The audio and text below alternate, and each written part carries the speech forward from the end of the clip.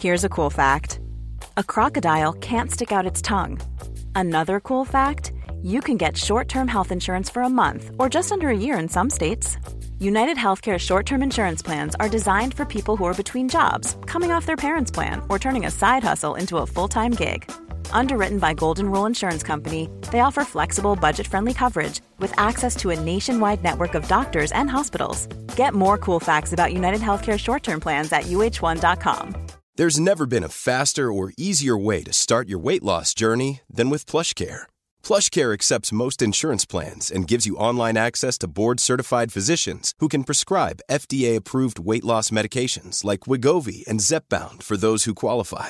Take charge of your health and speak with a board-certified physician about a weight loss plan that's right for you. Get started today at plushcare.com/weightloss. That's plushcare.com/weightloss. plushcare.com/weightloss.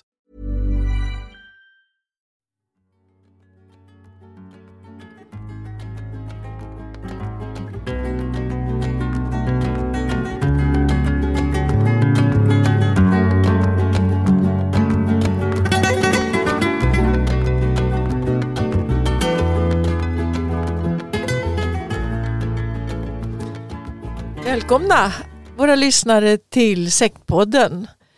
Emma, nu är det dags igen. Hur känns det för dig idag? Jo, men det känns bra. Det är lite pirrigt också. Det är mycket som ska berättas och sägas och många som ska lyssna. Men det är intressant och viktigt. Och det som också är roligt tycker jag är att vi har fått lyssnarfrågor på våran mejl. Och skulle gärna vilja slå ett slag för det att gärna skicka in till våran mejl. Och det är sektpodden@gmail.com som man gärna får skicka in till och ställa sina frågor. Men vi har fått någon fråga nu. Ja, men jag tänkte säga det. Kan vi inte börja direkt rakt av med en av frågorna? Tycker vi gör. Det här är Eva Westman i Kina som har skrivit så här. När jag lyssnar på er så blir man nyfiken på dig, Emma. Hur har du haft det? Du har varit på topp i 10 år som pastor och i botten i 6 år. Det har vi fått veta.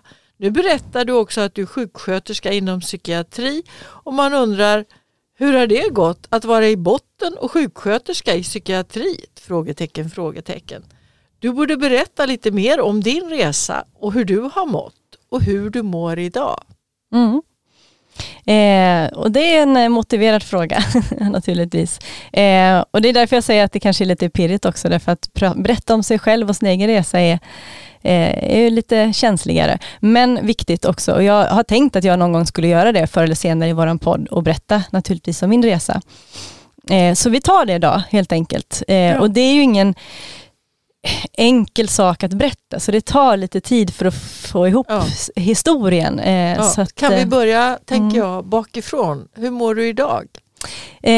Idag mår jag förvånansvärt bra, skulle jag säga. Jag tycker att jag har verkligen kommit tillbaka till ett vanligt liv med allt vad det innebär och har fått bra hjälp. Och, så jag tycker faktiskt att jag mår väldigt bra och har andra människors kvitto på det också, vilket är viktigt för man ser inte allting själv. Jag är ett av dina vittnen. Ja, tack. Men hur började det? Hur hamnar du i Knutbysekten? Ja, alltså för det första så skulle jag vilja säga, när jag berättar min berättelse så är det ju min berättelse. Jag kan inte berätta andras berättelser, men jag vet och tror ändå att min berättelse många som har varit med kan känna igen sig. Och även om jag haft en svår väg så vet jag att det är många som har haft ännu tuffare vägar, om man nu kan jämföra. Och det är många som har mått väldigt dåligt och verkligen tagit stryk under de här åren. Men jag vill berätta min berättelse därför jag tror att den ändå kan belysa hur det har varit för många. Så. Men som sagt, det här är min berättelse. Det här är vad jag har sett och vad jag har känt och vad jag har upplevt. Jag tänker, om jag får göra ett inpass, att din berättelse uppfattar jag som det är nog många i din generation som känner igen sig, medan många av dem, eller de som tillhörde en äldre generation som var i min ålder, de har en annan erfarenhet när jag lyssnar på dem. Och de som växte upp i Knutby, de som var barn och idag är unga vuxna, de har också en annorlunda berättelse. Men de flesta är ju faktiskt i din generation. Så berätta hur det var. Hur kom du till Knutby? Ja, men alltså det var ju, jag hade precis slutat gymnasiet och jag kommer från en kristen bakgrund från början. Mina föräldrar var med i en församling nere i Göteborg. Och jag hamnade på en nyårskonferens nere i Malmö där jag mötte då Åsa Waldau för första gången. Det var inte bara jag, vi var flera. När var det ungefär? Det här var, ska vi se, årsskiftet, jag måste tänka till, 95-96 tror jag.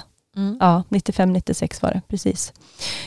Och vi var ett helt gäng från min hemförsamling ungdomar som åkte på det här. Och där var, hon var annorlunda mot de andra ledarna. Hon var mer färgstark, karismatisk och framförallt så utmanade hon oss på ett sätt som jag inte hade upplevt förut. Och som ung så var man på något sätt ute efter någonting annorlunda. Man var lite trött på hemförsamlingens, tyckte man, gråa vardag, lite lamt. Man ville ha en udd. Och det presenterade hon och jag blev jättefascinerad och fler med mig av henne. Och hur var den udden? Vad var det som var? Ja, men hon det som var att hon, för mig så var det som att hon tog det kristna livet till en verklighet i vardagen, och sen så blev det var väldigt svartvitt. Det var antingen eller, tror man så tror man fullt ut, och då liksom ger det en effekt i hela ens liv. Och det var vad hon presenterade mycket om rätt och fel och så vidare. Och när man är i den åldern, har jag tänkt på det tillbaka på den åldern, så var man liksom på något sätt ute efter kanske mycket det här att man vill ha det så där enkelt. Liksom. Det här är rätt och det här är fel. Eller gör så här, gör så inte så här. Eller åtminstone var jag det då. Att man liksom ville ha något så var tydligt och klart. Och det var liksom, det var utmanande på ett sätt som attraherade. Så då fick jag kontakt med Åsa. Och jag sen, det här var alltså då en nyårskonferens, det var på nyåret där. Så sen under våren så åkte jag och hälsade på i Knutby. Gick du fortfarande i skolan då, eller hade du slutat skolan? Då hade jag slutat gymnasiet, precis. Ja. Så jag var precis liksom i den här övergången och skulle göra någonting annat. Och hade funderat på att gå någon bibelskola eller sådär, innan jag skulle liksom läsa vidare då. För det hade jag ju tänkt att göra. Vad hade du tänkt dig för yrke på den tiden? Ja, det var sjuksköterska redan då. Så det var liksom, det fanns med från först, det var det jag skulle bli.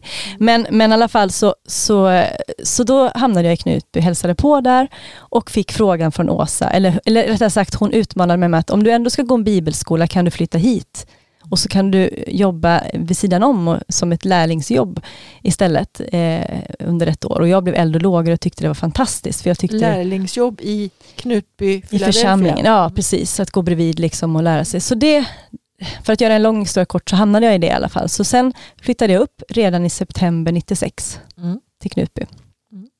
Och blev mottagen med stora famnen. Då var det inte församlingen så stor. Det var ett ganska lite mindre gäng som man kallar det för ett team som jobbade i församling med ungdomar och med Åsa då som ledare. Och där fick jag vara med. Jag kom från en stor församling där jag upplevde kanske att man hamnade lätt i periferin. Man var inte så viktig. Här fick man plötsligt vara mitt i centrum. Man fick vara med. Man räknade med mig. Man lyssnade på vad jag tyckte och så vidare. Så det var väldigt... Och mycket kramar, mycket kärlek, mycket... mycket värme och mycket humor. Vi hade väldigt, väldigt roligt. Skrattade mycket. Så det var väldigt positivt. Och mitt intryck av Åsa då var väldigt positivt. Jag tyckte hon var duktig på att ta folk. Hon rörde sig ute bland människorna i byn i Knutby. Jag uppfattade det som att hon var omtyckt. Vi hade ett stort barnverksamhet med nästan 100 barn inskrivna som kom utifrån. Liksom inte som var medlemmar i församlingen utan kom från byn. Så var det som en dagisverksamhet eller var det kvällar? Nej, det var kvällar. Det var som det hette hobbyn som var en gång i veckan. Ja. Det var som en lite så här, en gång i veckan. Ja, inte scouting utan mer sådär med lite mer med drama och dans och sång och lekar och pyssel och allt möjligt sådär. Och så hade man läger och sådär också ibland. Det var en del. Sen var det mycket annat också, men så det var väldigt positivt och väldigt, väldigt roligt till att börja med, och det var väldigt man kände sig väldigt inkluderad i den här gemenskapen. Så det var jättepositivt. Men sen började det ju dra jag kan ju se nu efterhand också att det började dra snett ganska så snart ändå. Jag vet att jag ganska snart kände mig väldigt låst i att jag på något sätt hade valt Knutby och det var för alltid. Och det var liksom ingen som sa det kanske rakt ut. Jo, faktiskt. Faktum var att Åsa sa till mig att flyttar du till Knutby då är det för alltid, sa hon till mig. Men jag tog nog inte det på allvar då riktigt. Men sen allt eftersom tiden gick så var det som att jag förstod för att så här alltid. är det. Ja, för alltid, för evigt. Det här är för evigt. Oj. Och jag var ung och tänkte nog inte så mycket mer på det då än att jag tyckte väl att det var ett lite konstigt kanske uttalande eller mer kanske symboliskt tänkte jag eller sådär att man verkligen la sin själ och hjärta i allt man gjorde. Men ju mer tiden gick så var det som att jag visste att jag är fast här. Jag kommer inte härifrån. Jag minns när jag första gången åkte hem till mamma och pappa. Så jag vet att under första året jag bodde i Knutby så var det uttalat att vi skulle inte åka hem till våra familjer för att det var viktigt att vi byggde teamet och liksom våran samhörighet där. Men jag åkte hälsa på mamma och pappa någon gång i alla fall sen efter där. Och känslan när jag åkte från mamma och pappa, kom ihåg att jag grät på tåget. För jag visste någonstans att jag hade förlorat dem. Och det var liksom ingen som... Ja, det var en känsla jag hade, men idag kan jag sätta ord på den. Och sen så började ju... Sen kom ju då Helge Fossmo, som också blev pastor sen i församlingen, kom ju under 97 flyttade han till Knutby. Och någonstans här... Hade han familjen med sig då? Han hade familjen med sig. Då hade han 2 barn och sen så fick han en tredje sen då, eller dem. Och där någonstans så började det ju mer och mer att dra snett. Därför att Åsa var hon var, ska man säga, hon krävde en otroligt stor kärleksförklaring från oss hela tiden som fanns runt omkring henne. Henne själv? Till henne själv, ja. Hon berättade ju sin livshistoria om och om igen för oss. Hur sviken hon hade varit av allt och alla. Allt ifrån familj till hennes tidiga äktenskap, skilsmässan, församlingar runt omkring som hade betett sig illa. Och hon var sårad och skadad och vi skulle på något sätt hjälpa henne att bli hel genom att verkligen älska henne. Och hon tyckte aldrig att vi nådde upp till den upp till den nivån av kärlek som hon skulle... Jag reagerar på ordet upp. Ja, vad tänkte du då? Jo, jag tänker att hon var så sviken och hon hade lidit så mycket. Då låter det ju som att den personen är nedslagen och behöver känner sig nere på botten. Mm. Men du talar om att leva upp till de här... Ja, precis. Så det låter som på dig som om hon redan där hade någon lite översittarposition. Så var det. Alltså hon var ju tydligt ledaren framför alla andra. Och hon hade ju också, jämte det med att hon hade varit sviken, så var hon ju väldigt tuff. Och även om inte jag personligen fick så mycket av det till att börja med, så såg jag hur de som hade varit längre än mig där, hur hon var väldigt, kunde tillrättavisa, så talar de tillrätta om saker och liksom fostra dem och inför oss andra och sådär. Och det där fanns ju med ganska tidigt. Ja. Och det fick jag ju ta del av så småningom, men inte med en gång. Så var det ju. Och det är ju det här som sen är kanske svårt att förklara. Jag tänker på någonting faktiskt som jag pratade om, du och jag, som heter normaliseringsprocessen, som jag vet att det har gått en artikelserie i DN om det till exempel. Och jag tror att folk vet ganska mycket vad det är. Mm. Men vill du förklara vad det är lite grann bara för oss så att vi vet? Gärna. Ja. Cool fact, a crocodile can't stick out its tongue. Also, you can get health insurance for a month or just under a year in some states. United Healthcare short-term insurance plans, underwritten by Golden Rule Insurance Company, offer flexible, budget-friendly coverage for you. Learn more at uh1.com. Many of us have those stubborn pounds that seem impossible to lose, no matter how good we eat or how hard we work out. My solution is PlushCare. PlushCare is a leading telehealth provider with doctors who are there for you day and night to partner with you in your weight loss journey. They can prescribe FDA-approved weight loss medications like Wegovy and Zepbound for those who qualify. Plus, they accept most insurance plans. To get started, visit plushcare.com/weightloss. That's plushcare.com/weightloss. normaliseringsprocessen, det är en modell som skapades av professor Eva Lundgren. Hon är professor i sociologi och teologi. Hon har faktiskt skrivit en bok om Knutby utifrån en lång intervjuserie med Helge Fossmo. Just det. Och man brukar säga att de 3 byggstenarna i den här så kallade normaliseringsprocessen som gör att man fastnar i en destruktiv relation där man egentligen far illa och inte lämnar den. Det är att man blir kontrollerad, man blir isolerad och man är utsatt för den här växlingen mellan kärlek och våld. Och jag vill gärna börja bakifrån i den mekanismen enligt mina erfarenheter. Och det här med att man blir väldigt belönad kärleksfullt, men i nästa stund utan att man förstår varför så blir man istället bestraffad för samma beteende. Då händer det någonting med oss människor och faktiskt med djur. Det är beroendeframkallande på ett märkligt sätt. Och jag vill ta exempel ifrån djursjälen. Om man har gjort försök då med råttor och möss och då kan man ju ge pellets via en givare. Och de här djuren är väldigt smarta på det sättet att de lär sig att trycka på en pedal och då kommer en pellet. Och sen kan man ställa om den så att råttan måste trycka kanske 4 tramp på pedalen och då kommer pelleten. Och då gör råttan, lär sig det också. Den äter sina pellets till den är mätt. Sen bygger en bo och rensar upp, tar hand om sina ungar, parar sig. Allt sånt som råttor gör i råttors liv. Men om man ställer den här givaren på en slumpgenerator så att ibland kommer en pellet och ibland kommer ingen. Och ibland måste man trycka 5 gånger och ibland 7 gånger. Ibland 1 gång för att få sin pellet. Vet du vad som händer med den råttan? Nej. Eller jag kan ana. Ja, den blir beroende. Den trampar hela tiden. Så det är någonting i det här oförutsägbara som gör att man kommer inte loss. Den har blivit, det är samma mekanism som vi ser vid spelberoende. Man förlorar pengar men det känns som att men kanske vinner jag nästa gång. Och den mekanismen tänker jag, det är vad man hittar i sådana här dysfunktionella relationer. Därför att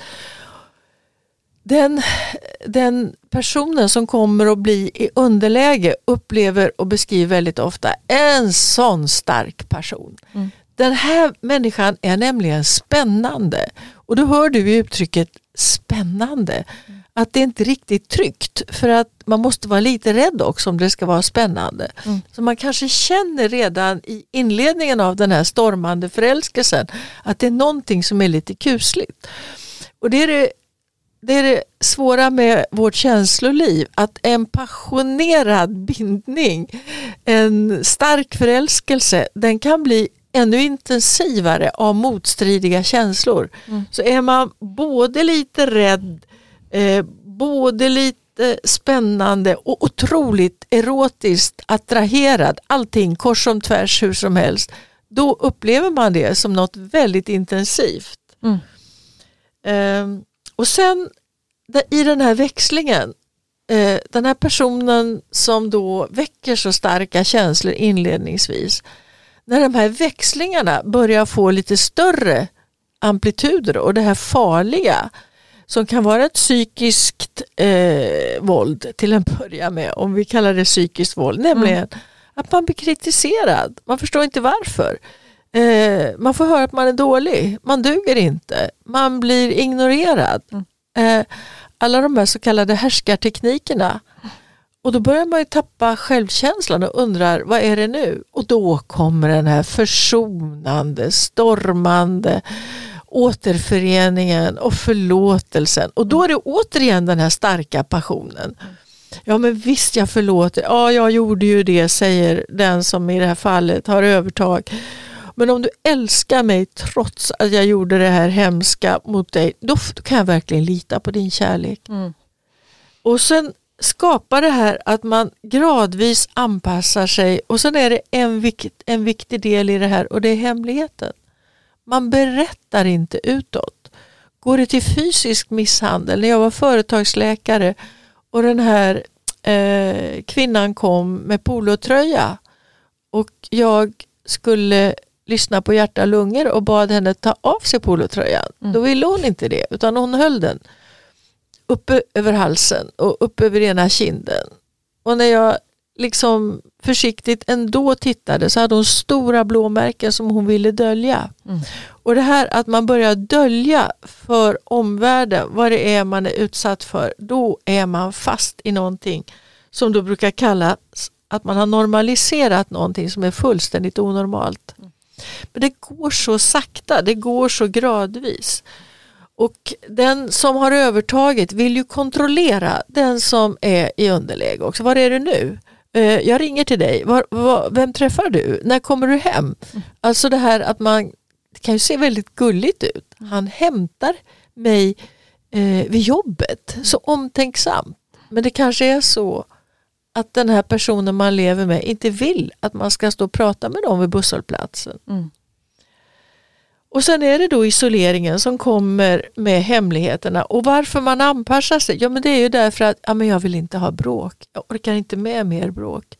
Jag börjar släcka ner mitt eget initiativ, mina impulser. Och till sist så blir man så inriktad på att vara den här personen till lags bara därför att man ska få någon slags lugn. För man går runt i en kronisk stress. Det, till exempel om man har ett förhållande med en person som är missbrukare, spelmissbrukare, alkoholist, drogmissbrukare.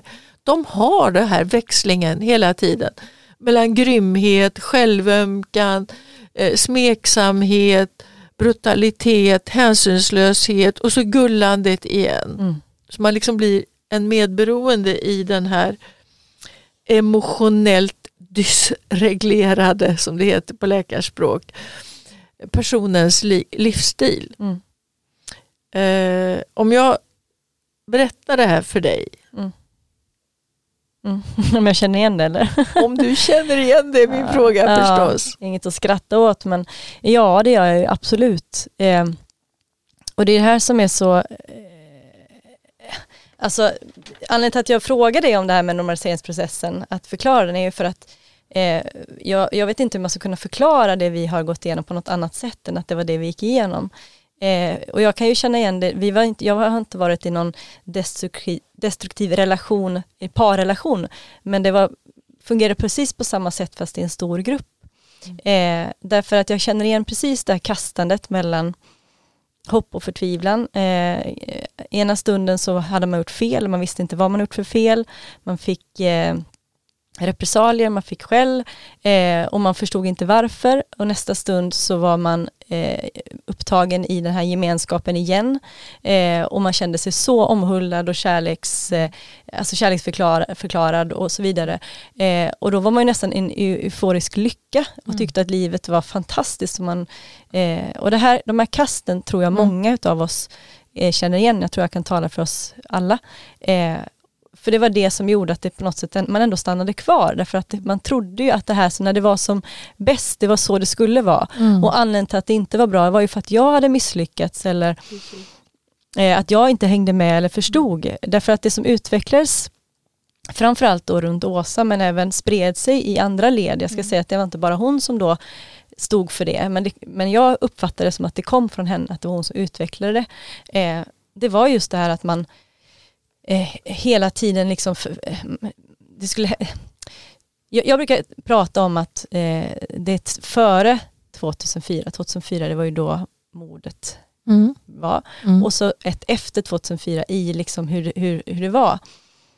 Och innan mordet så då handlade det väldigt mycket om nya uppenbarelser, så att man skulle det var mycket nytt som skulle liksom få tag i. Det var ju då Helge fortfarande fanns kvar i bilden också. Det var mycket omkring liksom det här andliga, det stora och vi skulle få tag. Och om man inte då fick tag i de här sakerna så kom man efter. Fick tag i? Skulle man räkna ut det själv eller få en uppenbarelse på egen hand? Ja, så det var ju det som talas om, det fanns ett begrepp som vi hade som var en höjning.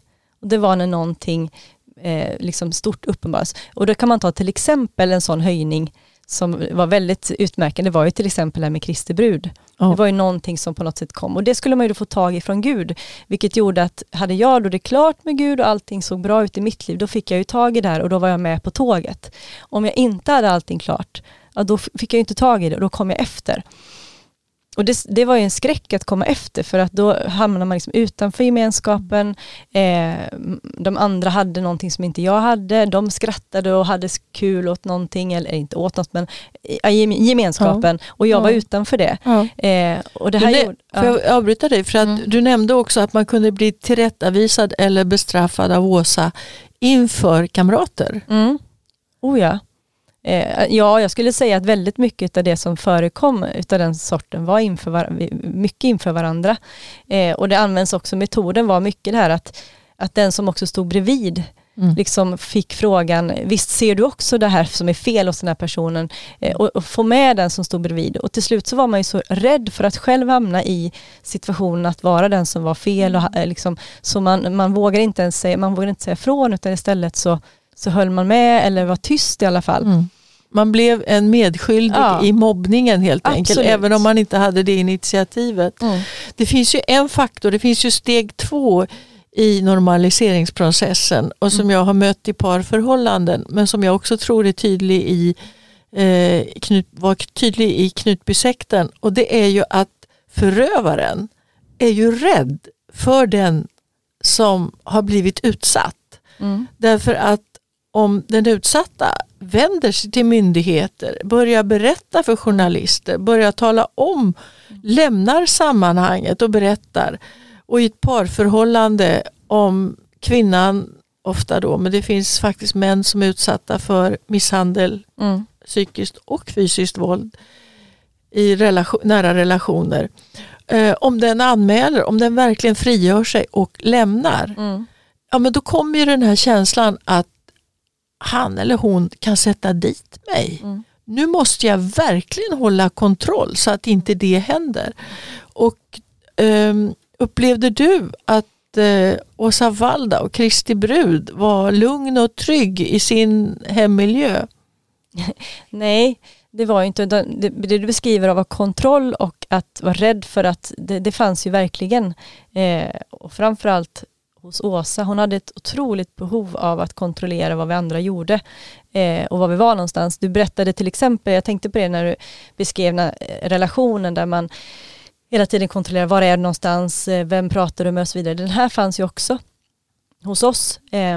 Och jag är ledsen, men jag behöver säga återigen att det var främst hos Åsa det fanns.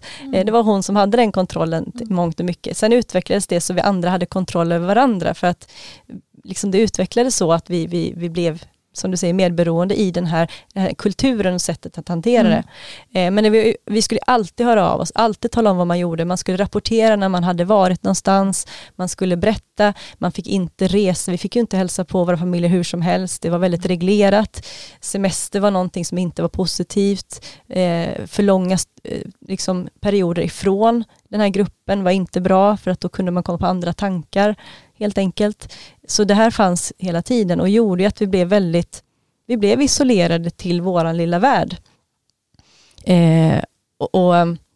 Och det efterhand när man ser det så är det jätteotäckt, och hur man blev så styrd och hade liksom ingen det var som att alla vägar ut stängdes.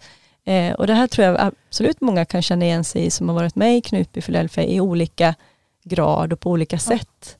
Hur kändes det när, alltså Åsa Waldau tyckte ju om att vara i media och förklarade varje gång vilken normal kristen församling och hur hemskt det var att bli förföljd av sådana som Rigmor Robert som påstod att barn kunde bli misshandlade, att medlemmar for illa, att det var en skadlig miljö. Alltså ni täckte ju upp. Som medlem täckte man upp för de här lögnerna utåt. Ja, men det är det jag menar.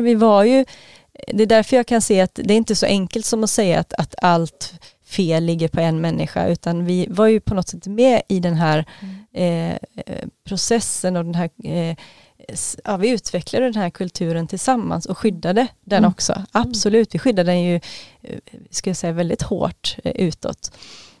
Och det tog lång tid innan vi liksom erkände hur det egentligen var. Och jag tror inte ens att vi själva såg det fullt ut i alla fall. Och så att, absolut var det ju så. Vi liksom backade upp Åsa i den offentliga så. Om vi går tillbaka till Eva Westmans fråga, att du var på toppen och sen blev du puttad över kanten och fick leva på botten ända till sekten upplöstes. Vad var det som hände i den svängningen från hög till låg? Kommer du ihåg det? Ja, det gör jag. Jag skulle vilja först... Det är så lätt att bara belysa allting som, alltså, när man själv har varit utsatt. Men jag hade ju också, som du säger, jag var ju på toppen. Jag var ju faktiskt pastor i flera år. Även om inte jag var den mest framstående eller den som hade mest talan, så var jag ändå pastor i många år. Och jag har stått bredvid Åsa och liksom fått... För hon var ju väldigt beundrad i församlingen. Hon var väldigt upphöjd och hon var väldigt... hon hade ju den främsta talan där man lyssnade på och så vidare. Och när jag ska också säga att även under den perioden när jag var pastor och var rätt så att säga, så var det också då dalar och toppar. Man åkte upp och man åkte ner och man åkte upp och åkte ner. Det var ju ständigt den här liksom berg- och dalbanan. Men när man var på topp, då var ju allting fantastiskt och man fick liksom åtnjuta samma beundran som Åsa i mångt och mycket. Och det stiger åt huvudet, så jag vet hur det är att vara där man önskar att man inte skulle hamna, av att också stå bredvid och liksom vara med på de här de här repressalierna som fanns, eller att man ändå stod bredvid och såg och inte gjorde någonting. Deltog du eller tog du initiativ i bestraffning eller till och med våld emot någon medlem? Nej, jag har aldrig varit våldsam. Fysiskt våldsam? Nej, det har jag aldrig varit. Det kan jag väl säkert säga. Sen däremot har jag säkerligen varit med i där människor har farit illa. Tyvärr. Och det är jag ju hemskt ledsen för idag och ångrar djupt. Men det skulle vara fel att säga att jag inte har gjort några fel, för det har jag verkligen gjort också i den här historien. Vad kunde det vara till exempel? Vad är det du ska ångra? Ja, men till exempel så utvecklade man ju ett sätt att tala som var ganska hårt, det var skarpt. Man fick också lära sig att man skulle tillrättavisa varandra, vilket vi gjorde, så jag har också gjort det. Man har talat till den som då var lägre ställd, för det var väldigt mycket hierarkiskt. Visst. Och i det sättet så har vi gjort varandra illa, och där jag också.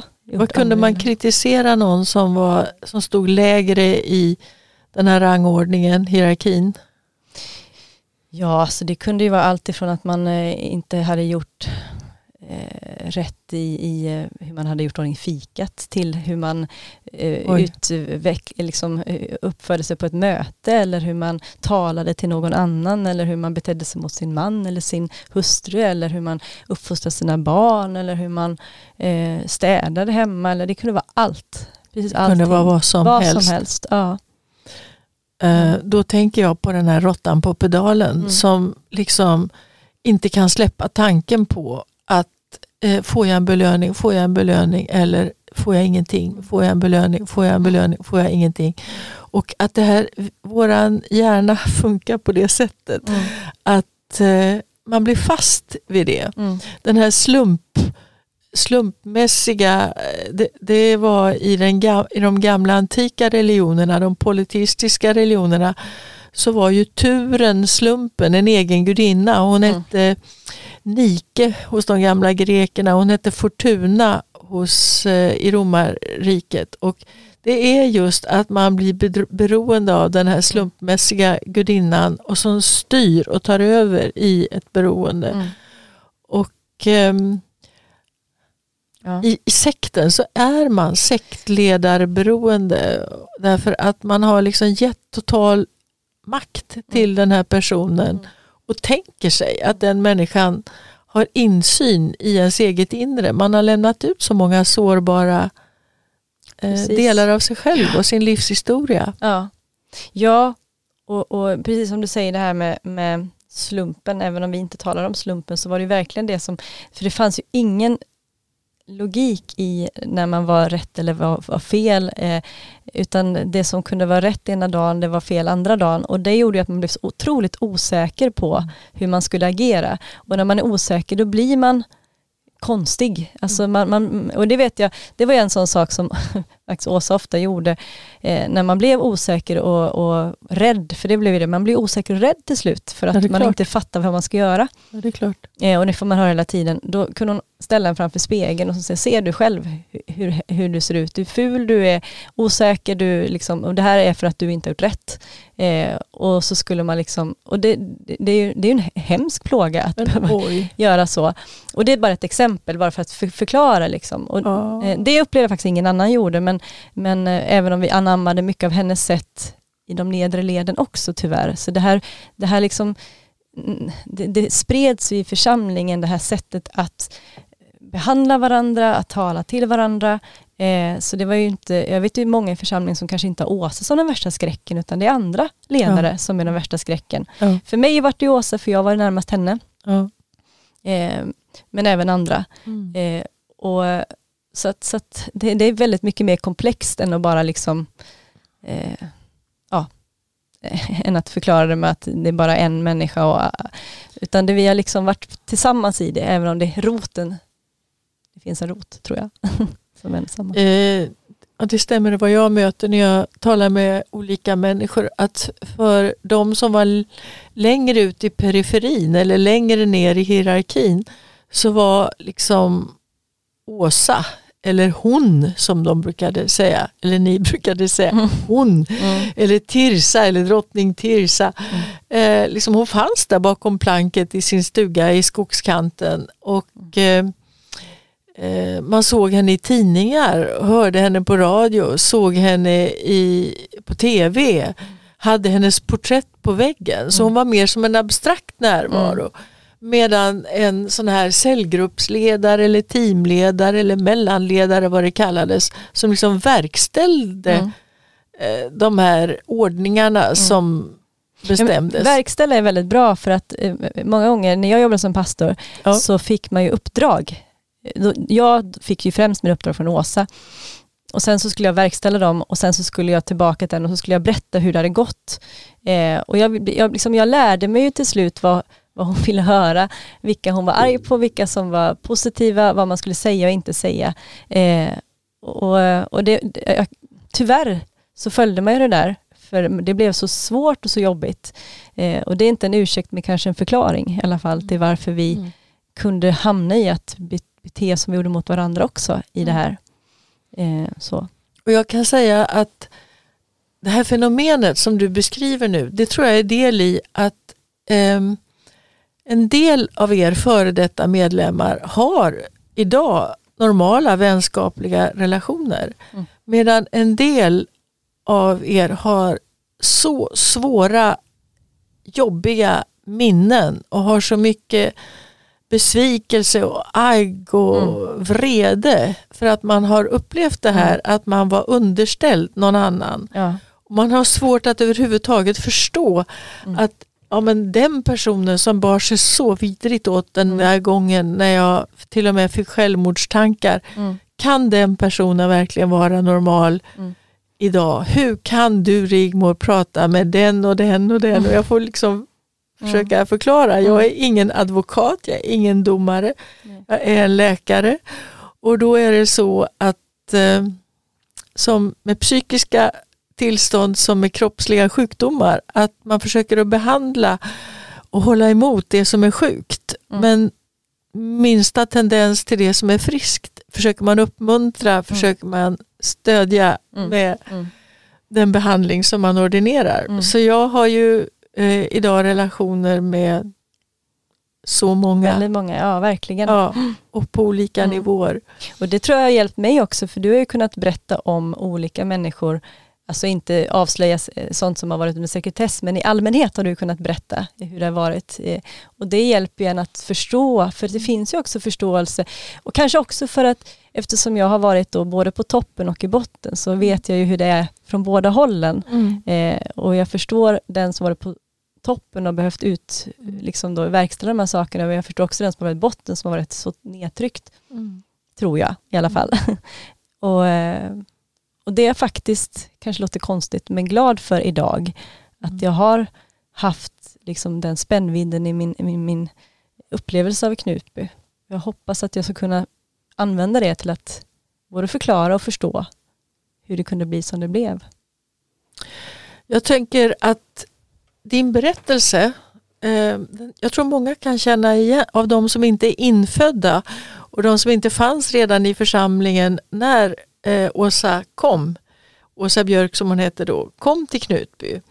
Men ni som liksom följde henne och kom dit, jag tror många kommer att känna igen sig i den här roliga, härliga upplevelsen av värme. Du beskriver kramar, lekar, skämt, alltså vara sedd, ha den tillhörigheten. Och det är ju karaktäristiskt i sekter att man har den här fasen som brukar kallas lovebombing. Man blir bombad av kärlek, man får så nära vänner som är generösa och omtänksamma. Och det är som att själva bekantskapstiden är avkortad jämfört med hur det är när man lär känna sina grannar och sina arbetskamrater och får vänner. Ja, men man får ett väldigt stort nätverk av vänner som blir väldigt nära väldigt snabbt. Precis som du säger. Och jag tänker också på det när du berättar om normaliseringsprocessen och den här passionerade första. Det är ju precis det, fast den är i gruppen istället. Ja, så den det är en förälskelsekänsla som ni upplevde där. Precis. Och sen, man brukar säga det är nästan för bra för att vara sant. Och då är det ofta för bra för att vara helt sant. Och sen kommer då den mörka sidan. Och den smyger in. Och den, jag menar, här talar vi om 20 år.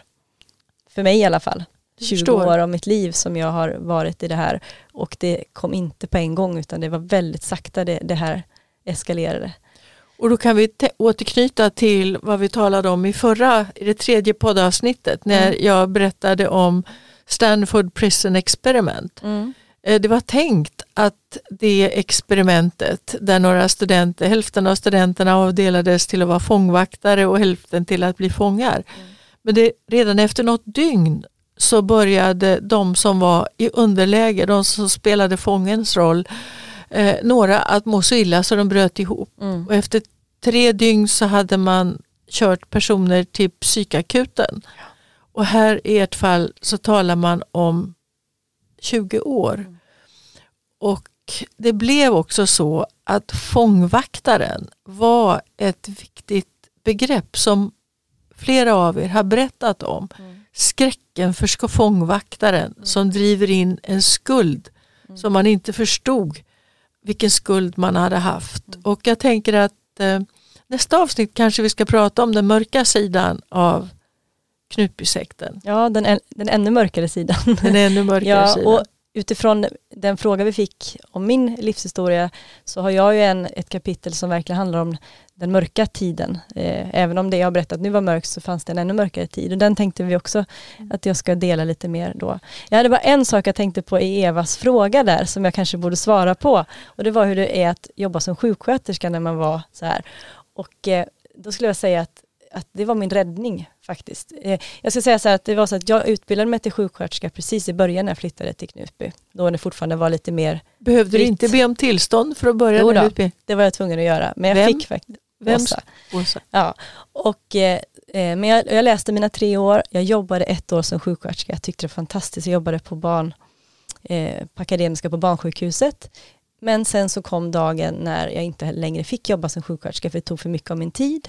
Vem sa att du inte fick? Det var Åsa. Sen jobbade inte jag på många år.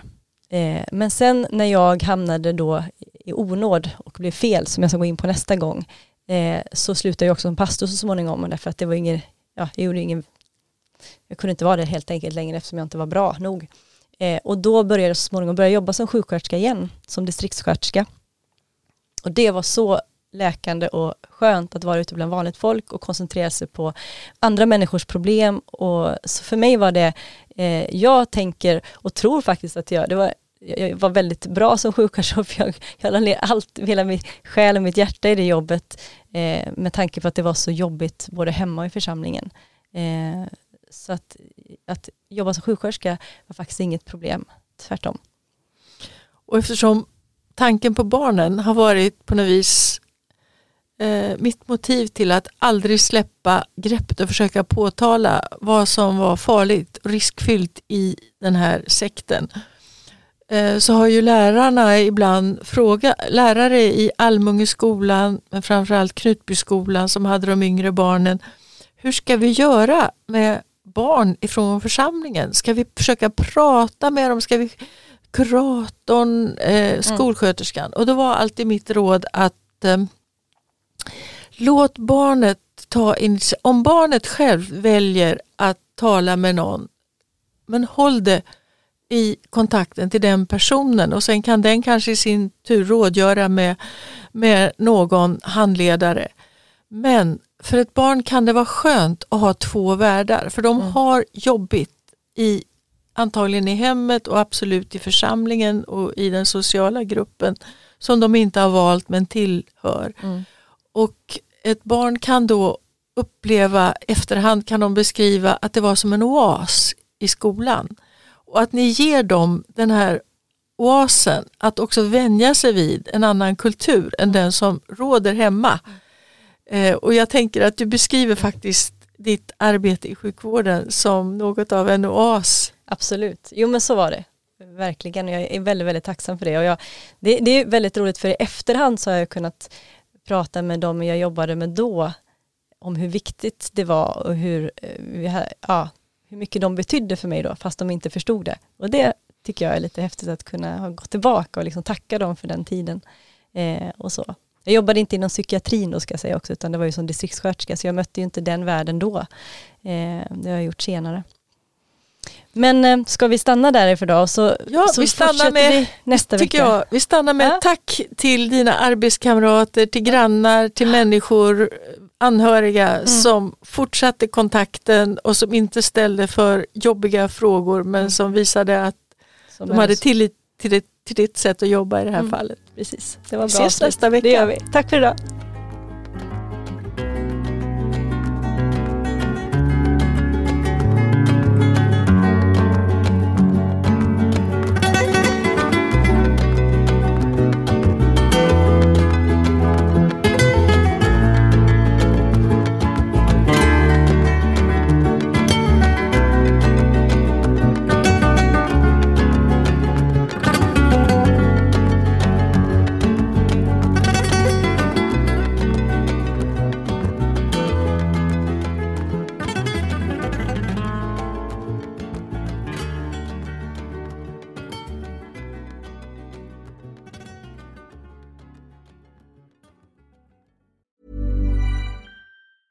Ever catch yourself eating the same flavorless dinner 3 days in a row?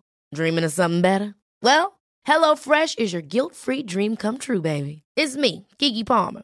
Let's wake up those taste buds with hot, juicy pecan-crusted chicken or garlic butter shrimp scampi. Hello Fresh. Stop dreaming of all the delicious possibilities and dig in at HelloFresh.com. Let's get this dinner party started. Hey, it's Paige DeSorbo from Giggly Squad. High quality fashion without the price tag. Say hello to Quince. I'm snagging high-end essentials like cozy cashmere sweaters, sleek leather jackets, fine jewelry, and so much more. With Quince being 50 to 80% less than similar brands.